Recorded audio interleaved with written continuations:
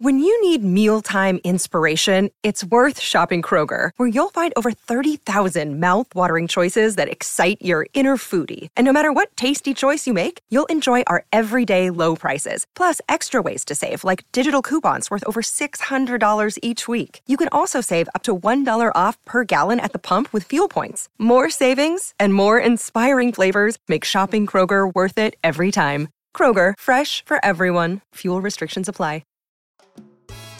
Hello, Marlins fans, and welcome to this edition of the Marlins Recap Pod for Friday, May 13th, 2022, where the Miami Marlins played the Milwaukee Brewers. And fans, it is another one-run loss for Miami, their 284th of the season, or what it definitely feels like. They lost to the Brewers 2-1 on Friday, and it was not pretty. Hitting wise for Miami, but it was a really great pitching matchup. This was easily one of the best pitching matchups in all of the MLB this season, especially going into it. We had reigning Cy Young Award winner in Corbin Burnes, and may I say future Cy Young Award winner in Pablo Lopez, both pitchers with sub-2 ERAs in the ones. Two great pitchers, two guys who are definitely probably going to be on the All-Star team this season, but really great pitching on both sides. I'm going to skip a little ahead to talk about their final pitching line just to show how dominant each pitcher was. For Corbin Burnes, 7 innings, 5 hits, 1 earned run, 7 strikeouts. He came into the game with a 1.86 ERA and lowered it to 1.77.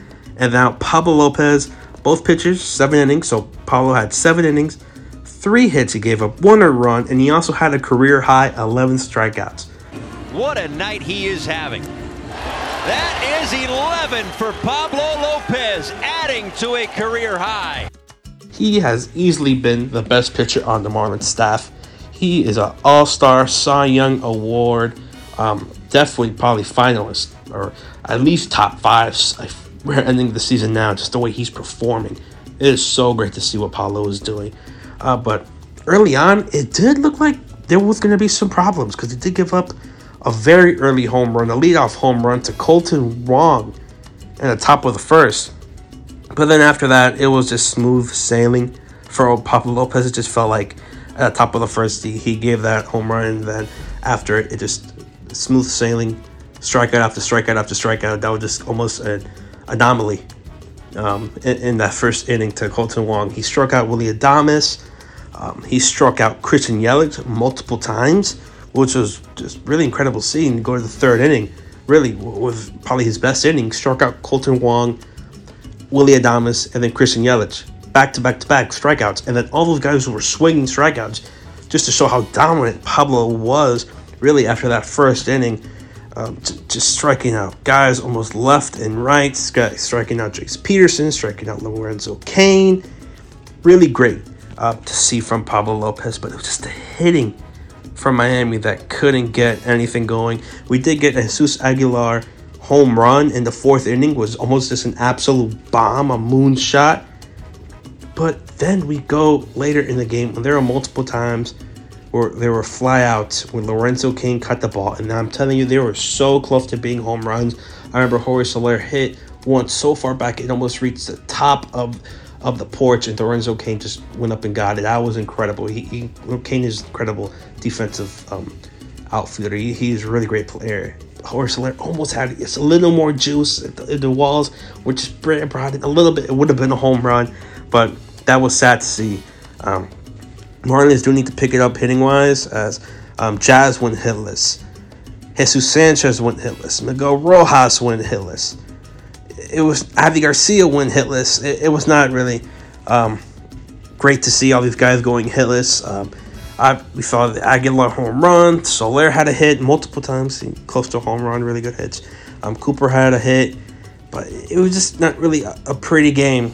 Top of the order to the bottom amid that Jesus Aguilar home run. And then we go into later in the game, and we go to the 9th, where it was tied 1-1. And then what happened, you may ask?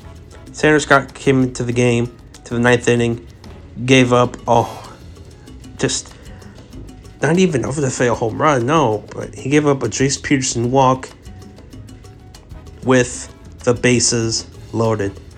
scored Christian Yelich, and that is how Milwaukee scored the final run of the game. A bases loaded walk. That was just incredible to see. Tanner Scott didn't even pitch a full inning. His final stat line is 0.0 innings pitched, 2 hits, 1 earned run. Just really incredible to see. I was not expecting that. The Bender had the walk, but still Bender had the walk. Tanner Scott just going there and giving up hits and earned runs, and then you had Bender walking people.